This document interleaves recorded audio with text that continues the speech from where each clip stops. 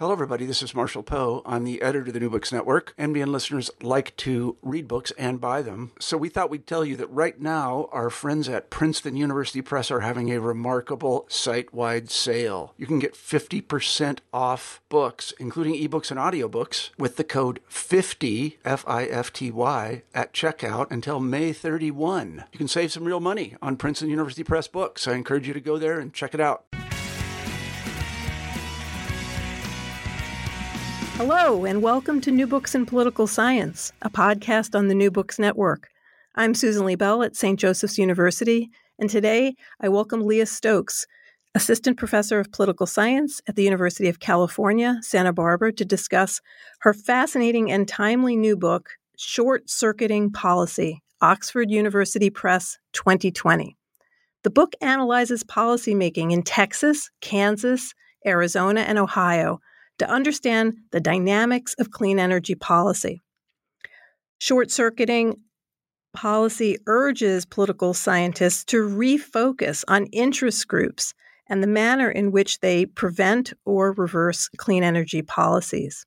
Her case studies reveal the particular conditions and mechanisms through which interest groups short-circuit policy by undermining policy feedback. Welcome to New Books in Political Science, Leah. Oh, thank you so much for having me on, Susan. So before we dive into the argument of the book, I want to ask you some questions about how you came to write on this project and the kind of tools that you needed. This is a book that is wide-ranging. It's political science, but it's also science. So tell me a little bit about how you came to write this book.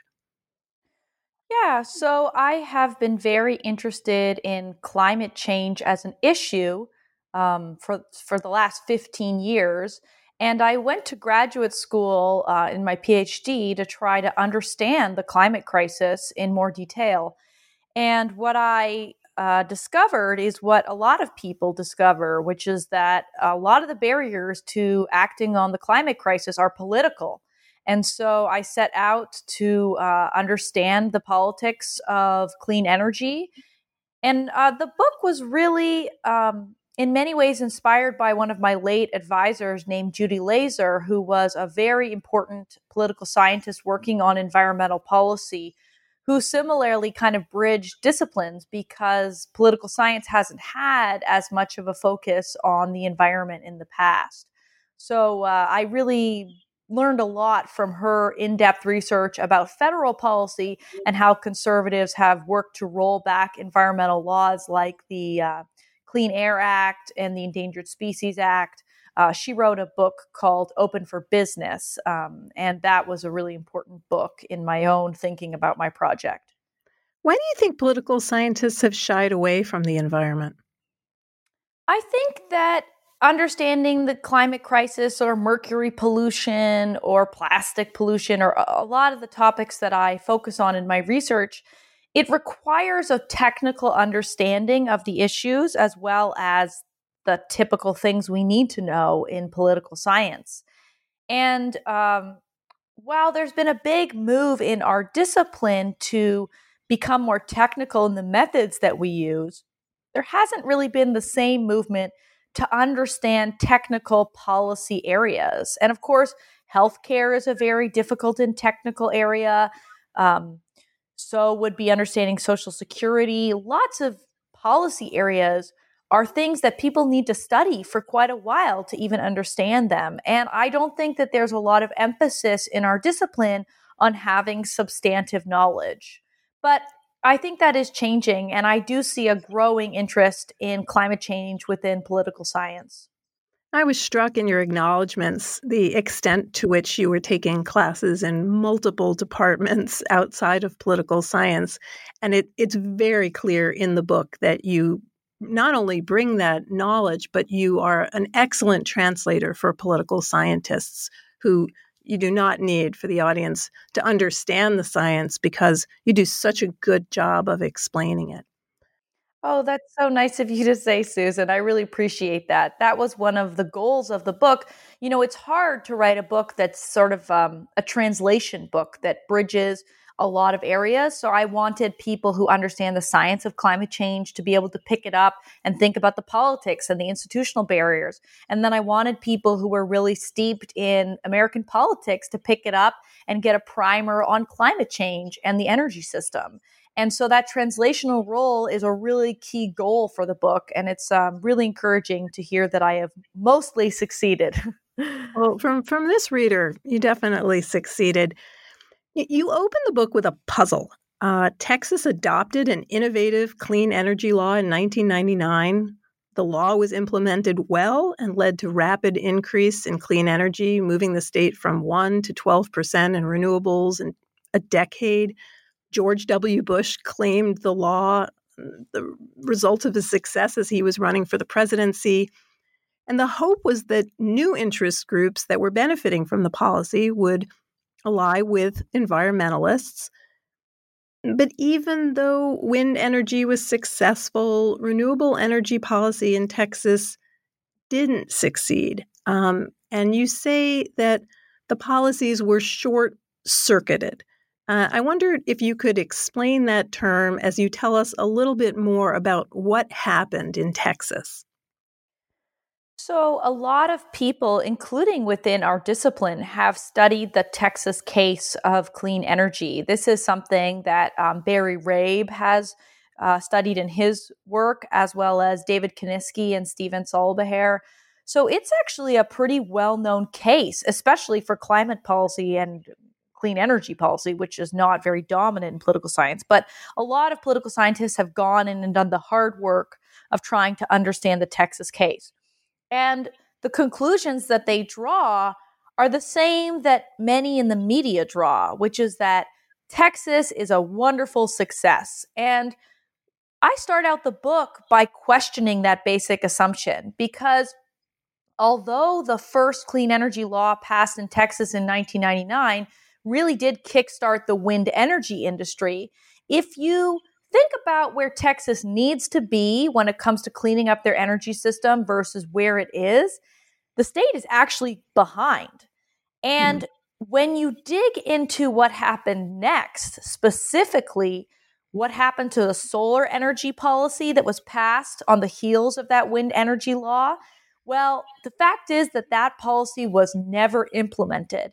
And it was resisted very heavily by fossil fuel companies and to a lesser extent in the Texas case by utilities.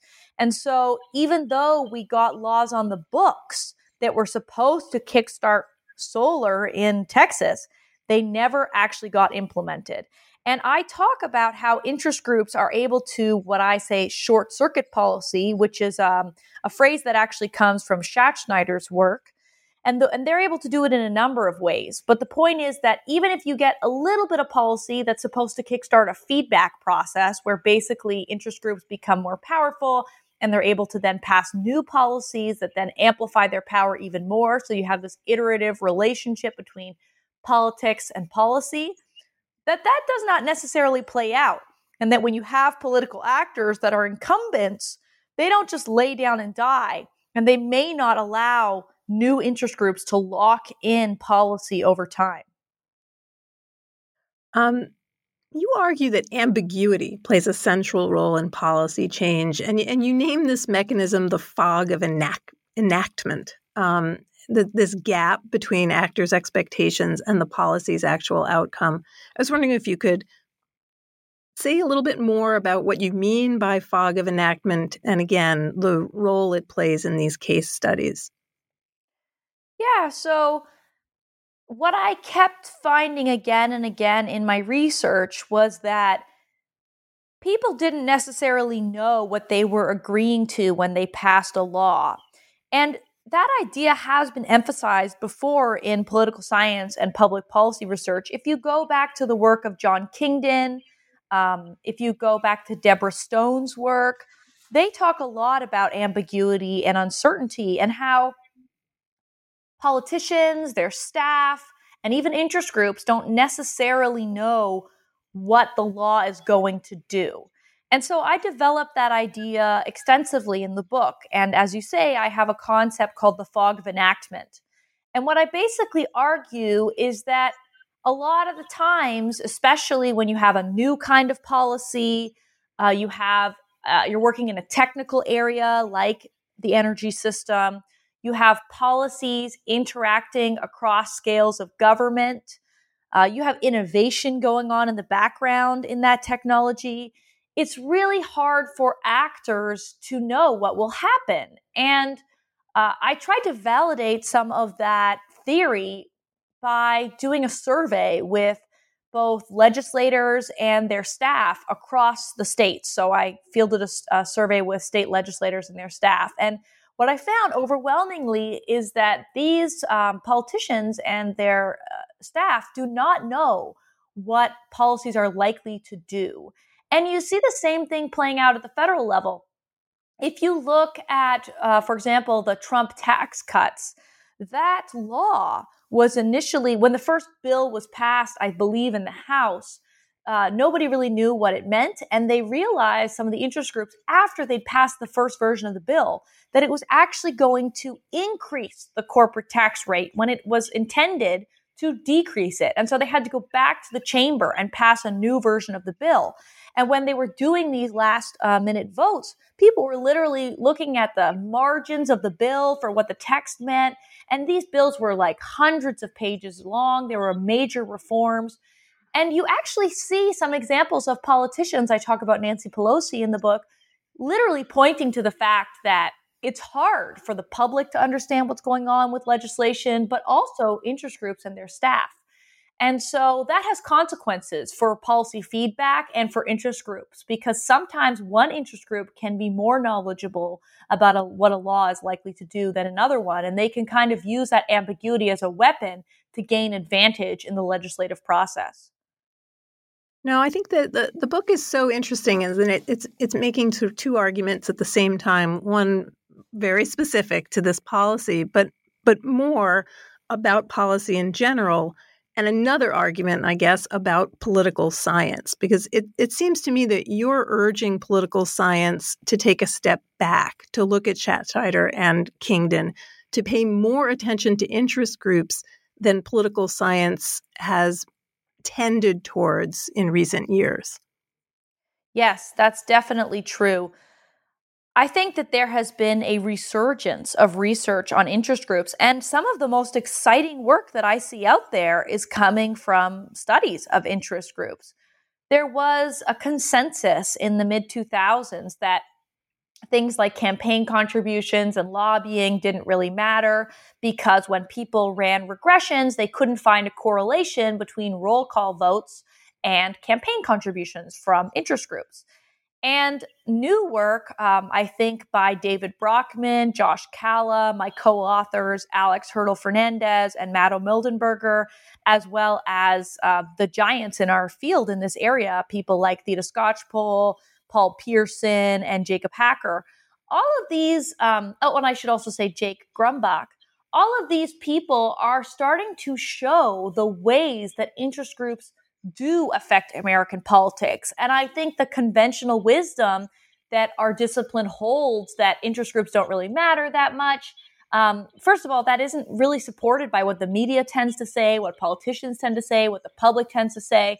And it could be that all of them are wrong, as is the case, for example, with term limits. The conventional wisdom in the public is wrong in that case.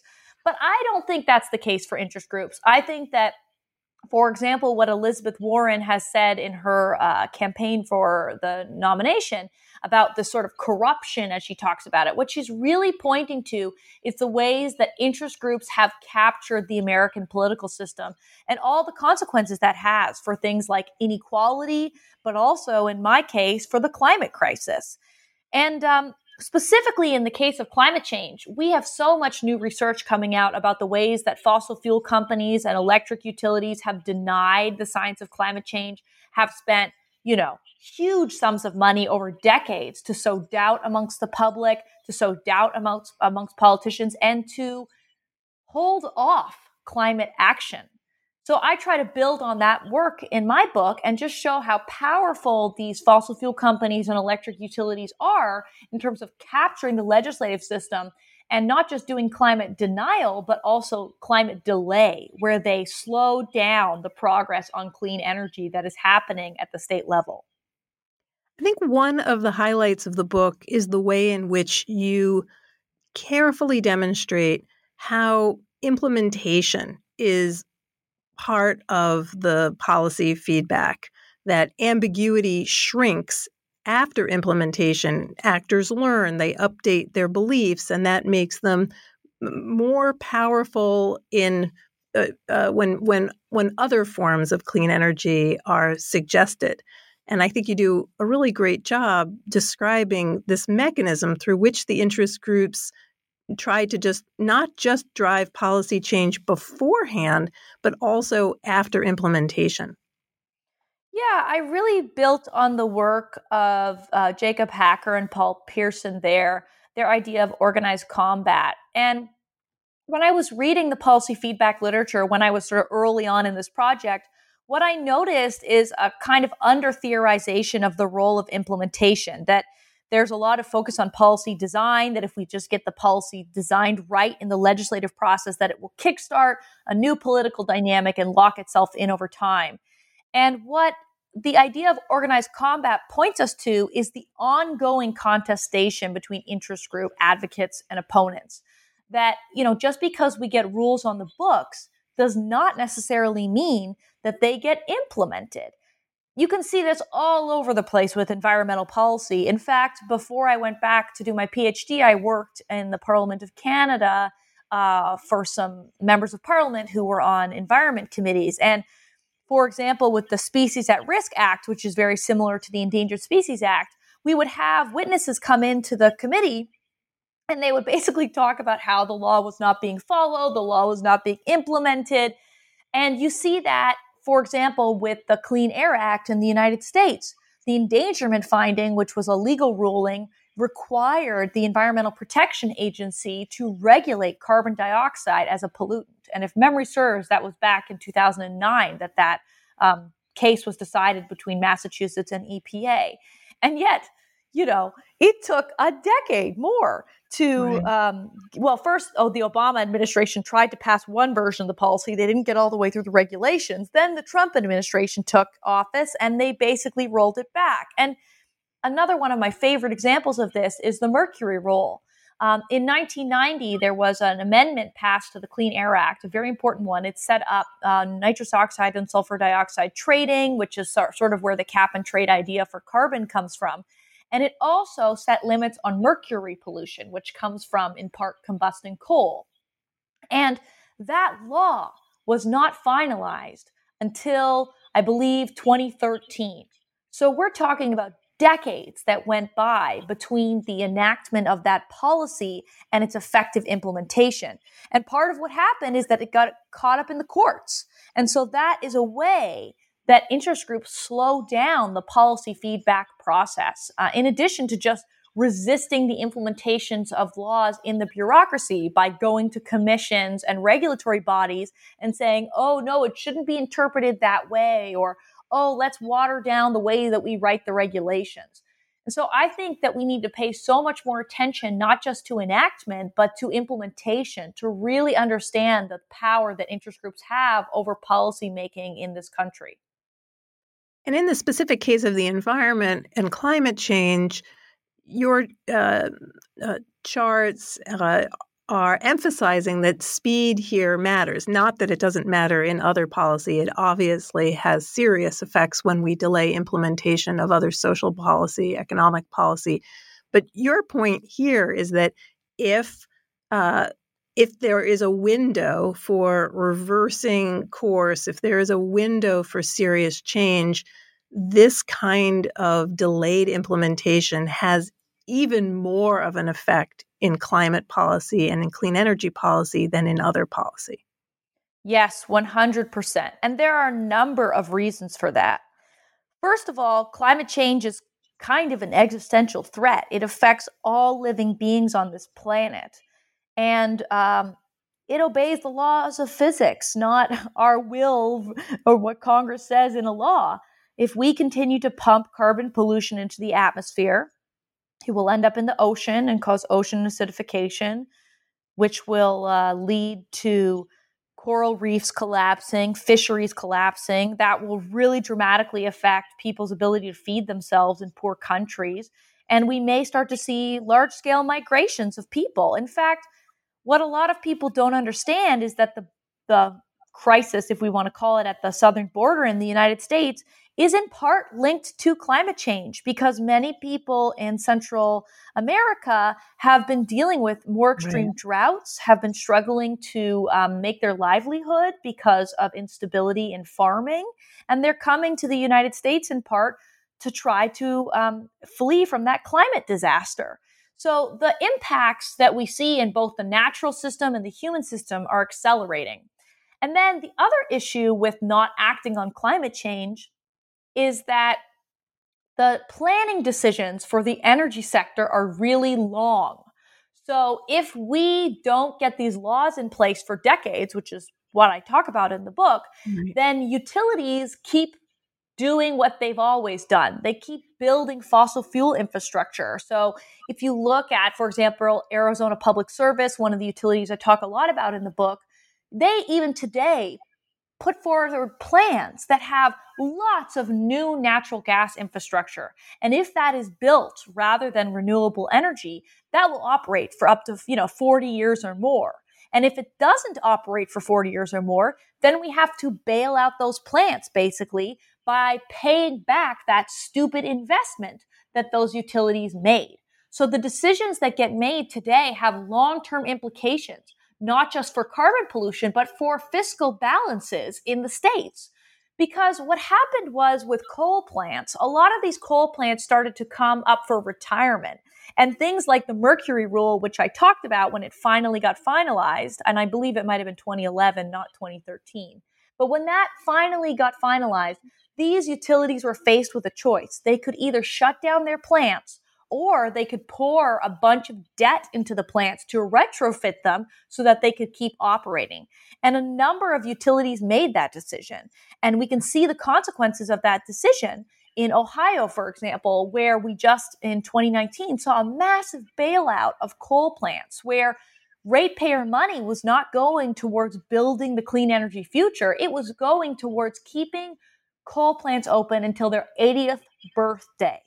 So those long planning horizons and the massive amounts of money that goes into these projects, and the fact that those companies are often made whole even if they make bad financial investments, means that the decisions that we make today have very long-term implications for a lot of the things: a stable climate, fiscal balance in state houses, local air pollution, especially in Black and brown communities.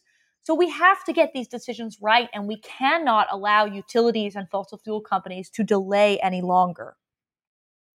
As you look at this, and you have very complicated but yet clear views on this in the book. First of all, you believe there's a role for nuclear energy, and you highlight the problems with closing plants prematurely. I'd like you to talk just a little bit about that, about the role of nuclear. And also, if you would clarify for listeners the extent to which states are making their own policy, or the national government is either encouraging them in particular directions or directly having an impact on the kind of infrastructure that we have as a nation. Well, nuclear is a very interesting example of that state-federal interaction, actually, because many nuclear plants are facing closure today, not because they're not safe to continue operating, but because we do not have a price on carbon pollution. And in the last 2 decades, rather than cleaning up our electricity system, we've seen a massive boom in fracking, which has brought on an enormous quantity of very cheap natural gas. And that cheap natural gas in many markets is flooding that market and suppressing the price of electricity. And that is causing nuclear plants to struggle to compete. Mm-hmm. And so in order to keep nuclear plants operating, if they're safe, you need the state government to basically approve through these public utility commissions additional payments for that nuclear energy, because we don't have a price on carbon. We have never penalized fossil fuels like fossil gas and coal, and therefore renewables and nuclear have a harder time competing. But there's also a really key federal jurisdiction for nuclear energy, and that comes through the Nuclear Regulatory Commission, which is the federal body that licenses nuclear plants and also gives them license renewals, allows them to stay open longer. And so you need both the state government to financially support these big projects, as well as the federal government to relicense them if we're going to keep them open. And my own views on nuclear changed over the course of writing this book. When I started this project, I did not support nuclear. I was very influenced by a Buddhist writer named Joanna Macy, who talked a lot about nuclear waste. And I came out of the environmental movement, which has a very strong tradition of anti-nuclear action. But I was very influenced by a friend of mine named Jesse Jenkins at MIT. We were grad students together. And what I came to understand is that 55% of the carbon-free electricity in this country today is from nuclear. And when you look at places that have shut down their nuclear plants, that's like Germany, Vermont, California, what happens is that natural gas, which is a fossil fuel, often increases and fills that gap more than renewable energy does. So that means that you can be looking at an increase in the carbon intensity of the electricity system. And we are facing a lot of closures in the coming decades. And that's also a time period where we're going to have to ramp up renewable energy like never before. I've done a lot of work in the book and also in sort of public during the Democratic primary to try to understand what is the pace that we actually need to move. And we're talking about increasing the deployment rate of renewables by at least a factor of 10. And it gets even bigger if you want to do it by, let's say, 2030 or 2035. And if you want to simultaneously clean up the transportation sector, because what that means is that you have to have electric vehicles that are running off of the electricity system. So right. The pace and scale of this problem are enormous. And I have studied in previous work anti-wind backlash from a very fast deployment of wind energy in Ontario, Canada. And I really worry about moving that fast on renewables and making sure that we keep that social license to put these projects in people's backyards. So that is why I feel that keeping safe nuclear plants open as long as we can is really important. And I will say that a lot of environmentalists now share that view. I want to ask you a question about the presidential candidates and their approach to climate change. As you listen to them, do any of them incorporate aspects of your claims? Do any of them show more of an acute understanding of interest groups' ability to short-circuit policy? I know you mentioned Elizabeth Warren, but I'd be interested in you elaborating a little bit more on all of them. Yes. I mean, I have followed the Democratic primary very closely on climate policy. I've read all the plans of all the candidates. And I would say that the gold standard is Jay Inslee. When he was running for president, he put out 200 pages of plans on climate. And the people who were writing those plans, Sam Ricketts and Bracken Hendricks, among others, really thought carefully about sequencing and really important points of leverage in the system.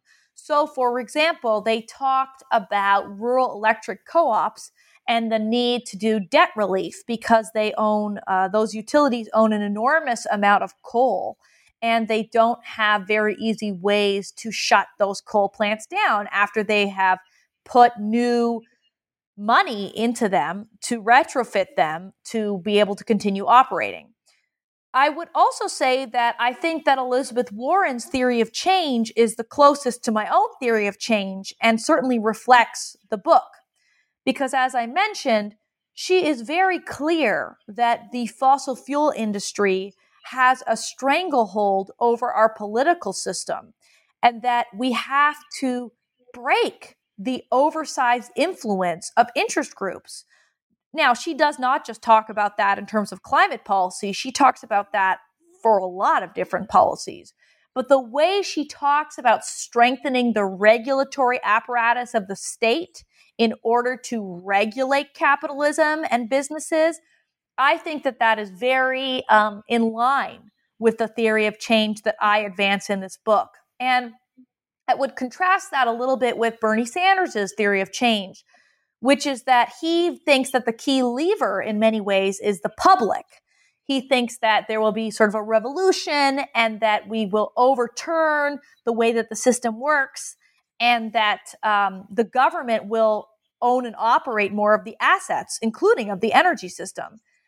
And I tend to think that mobilizing the public at that scale is very difficult.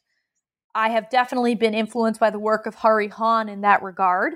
I think it's very important to have the public involved, and I talk about that a lot in the book, but I think in many ways, interest groups can help get the public involved, whether that's NGOs or clean energy companies. And where I tend to diverge with him is that he thinks that if the electricity system is publicly owned, that if we have more publicly owned utilities and rural electric co-ops, that will solve the problem. And in the conclusion of the book, I do a lot of work explaining why I don't think that's the case. Because it turns out we have publicly owned utilities and rural electric co-ops in this country for various historical reasons. And I spent a lot of time in the last couple of months writing the book, digging into whether or not these utilities are any cleaner. Because if the theory is we get things to be publicly owned and then they do what the public wants, namely have more clean electricity, then we need to actually show empirically that that is the case. And actually, that is not the case when you look at the data. Publicly owned utilities and rural electric co-ops are not cleaner than privately owned utilities. And in fact, in a lot of states, the clean energy laws that I talk about in this book, the Renewable Portfolio Standard and the net metering law, they actually exempt public utilities and co-ops from having to comply with the law. So you can see examples of these public entities using the same kind of tactics that the private utilities do. They spend money on campaigns to try to elect Republicans, to try to roll back policy, to make it weaker. I would say they're not as bad actors as the very worst private utilities in my book. But there are also many private utilities, or at least a handful, who are trying to decarbonize, the classic example being Xcel Energy in Colorado. So all of which is to say, I don't think that ownership structure is the key variable to the clean energy future that we need. And Bernie Sanders has really argued that. And he has also argued very much against nuclear. And for all the reasons I outlined previously, I don't agree with that position. So while I think that he is really a great advocate for climate action, he speaks very powerfully, and I appreciate how much he has made this a centerpiece of his campaign, I tend to disagree with him on a few of the details. And what about Biden, and what about the Obama administration overall in terms of how they handled it? Do you look back with any sort of fondness on some of that, or do you look back critically on that time? It is difficult to understand the Obama administration, not because I don't think Obama personally cares about climate change, but because what he was able to do and what he was able to lock in per this policy feedback point that I make in the book was kind of minor. There were a lot of policies that were supposed to be sticky, whether that's the Clean Power Plan or the regulations for cars. And we have seen that the Trump administration has managed to roll them back, which speaks to the contingent nature of policy feedback that I talk a lot about in my book. In addition, the Obama administration presided over a massive increase in fossil fuel extraction through fracking, which is not just about natural gas, but actually a lot about oil. And I don't think we can just lay that at the feet of the Obama administration, but I think it creates a kind of mixed legacy. And when you see people like Amy Klobuchar running and talking during the debates about natural gas as a bridge fuel, that is not how we should be thinking today. I think it is how people were thinking when Obama took office. But we have now understood that fracking has a lot of pollution involved in it. Specifically, a lot of fossil gas is released during the process, maybe as much as 3 or 4%. That's this thing we call methane leakage. And if you have methane leakage at 4% or higher, natural gas actually has a higher carbon footprint than coal. Right. So the transition from coal to natural gas becomes much more complicated from a climate perspective as we reckon with the leakage problem. So I think that the Obama administration tried very hard. Of course, they did not pass a signature legislative package. The Waxman-Markey bill ultimately failed. And some may say that they focused more on the Affordable Care Act than the Waxman-Markey bill. So I think a lot of environmental advocates are fearful that were we to have a next Democratic administration, we really need them to make climate the top priority, because despite, I think, the very good efforts by lots of people in the Obama administration, it never really became the signature issue that it must be in order to tackle this problem. Let me ask you a question about partisanship. If you go back to the 70s and look at the signature policies that were passed, the Clean Air Act, the Clean Water Act, the Endangered Species Act, all of them were passed under Republican President Richard Nixon by almost affirmation in the Congress. There was such a consensus that there was an issue with air and water that needed to be treated. And I'm wondering if you could say a little bit about why you think this has become one of the more partisan issues that we now, when we now look at environmental policy. That's a question that I take up throughout the book. And what I believe, based on the evidence, is that interest groups drove partisan polarization on climate change. Specifically, fossil fuel companies and electric utilities invested a lot of money into climate denial. You can see this in the work of Justin Farrell, a sociologist at Yale University. He has shown that the reports that these fossil fuel companies wrote denying climate change ended up in the speeches that our presidents made, as well as in the news media. And it certainly has permeated the thinking of many Republican politicians.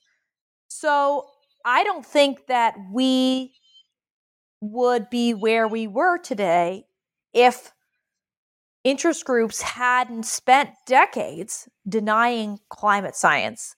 And what I do in my book, building off the work of Naomi Oreskes, who was a co-author of the book called Merchants of Doubt and has done a lot of work documenting the history of climate denial in the fossil fuel industry, is I document the history of environmental denial, climate delay in electric utilities. And it goes back quite a ways, actually. And that's something that I'm working on in ongoing research as well. So I think that doubt really impeded the public's ability to rise up in the way that we saw during the environmental movement in the 1970s when we passed those landmark laws. And as Theda Skocpol has pointed out in a great white paper that she wrote on the death of the Waxman-Markey bill, a key variable in our inability to pass federal climate legislation is a lack of public engagement on the issue. Mm-hmm. So that is why I am heartened by new efforts by young people, whether that's the Fridays for Future movement, where they're protesting on Fridays, or the Sunrise movement, or a general emphasis on trying to get more public engagement on climate change, because I think we're going to need that if we ever hope to pass the kind of legislation we need. Before we conclude, let me ask you what you're working on now. What's the next project? Well, I have been doing an enormous amount of public writing and media interviews on some of the topics that we've talked about, such as the Democratic primary. And to be honest, it is eating into my research time. I mean, I've done probably up maybe as much as 200 interviews with the media in the last 2 years. Some days I do 2 or 3 or more. And it's been very fulfilling, and I feel that I should be doing this work because of the climate crisis, but it certainly eats into the research time. But I have a lot of projects in the docket. As I mentioned, I have a project documenting what utilities knew about climate change and when, and their efforts to sow doubt through climate denial. I have a project looking at wind projects in the United States and protests against them, and trying to understand why people protested against these projects but not those projects. With some co-authors, we're looking at the effect of electricity shutoffs that are happening in California, in part to try to reduce fire risk because of the climate crisis. And I'm sure I'm forgetting approximately 500 other projects that I have on my docket that are mostly languishing away as I do an enormous amount of public scholarship, basically. So yeah, there's a lot that I'm working on. A lot of it is climate related. Oh, and the other thing I should mention is I have a series of projects with Alex Hurdle-Fernandez, Matto Mildenberger, and David Brockman, where we are looking at legislative staff in Congress, in state houses, and how they understand public preferences, of course, on climate change, but on a wide variety of issues. And the first paper in that sort of series we published in the APSR last year, and we have a state version of that paper. We also have a paper where we've interviewed chiefs of staff and legislative directors in Congress. And now we're looking at how the public communicates with Congress and how that affects how Congress thinks about what the public wants on a wide variety of issues. So that's kind of my bread and butter American politics research agenda right now.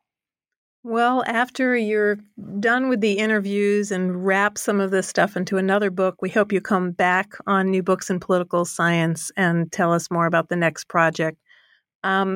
Short-Circuiting Policy is a remarkably important book, and it's an accessible book. And I want to recommend to readers that nobody should be afraid of this book. The science is explained in clear, understandable terms, and so is the politics. But this is also an important book in terms of re-gauging how we think about interest groups in political science. So the book, Short-Circuiting Policy by Oxford University Press, published in 2020, is coming out when, Leah? I believe if you pre-order it, you can, from the Oxford University Press website, you can get it March 18th. But if you miss that deadline, you can order it on Amazon or your local bookseller, wherever you like, by April 15th is when they're saying it will come out. Do you have a brick and mortar bookstore that you would like to shout out here on New Books? Well, my local bookstore is called Chaucer's. It's very near my house, but I don't know if they carry academic books. But I guess in, what's the name of that great one in New York City, right near Columbia University? What's that called? The Strand. I think it's called The Strand. Yeah. The Strand is a great bookstore that I know carries a lot of academic books, and that's another place you can definitely get a copy. So pre-order Short-Circuiting Policy from Oxford University Press on the Oxford University Press website, or go into your favorite brick and mortar and demand Leah Stokes' exciting new book. Thank you so much for joining us today, Leah.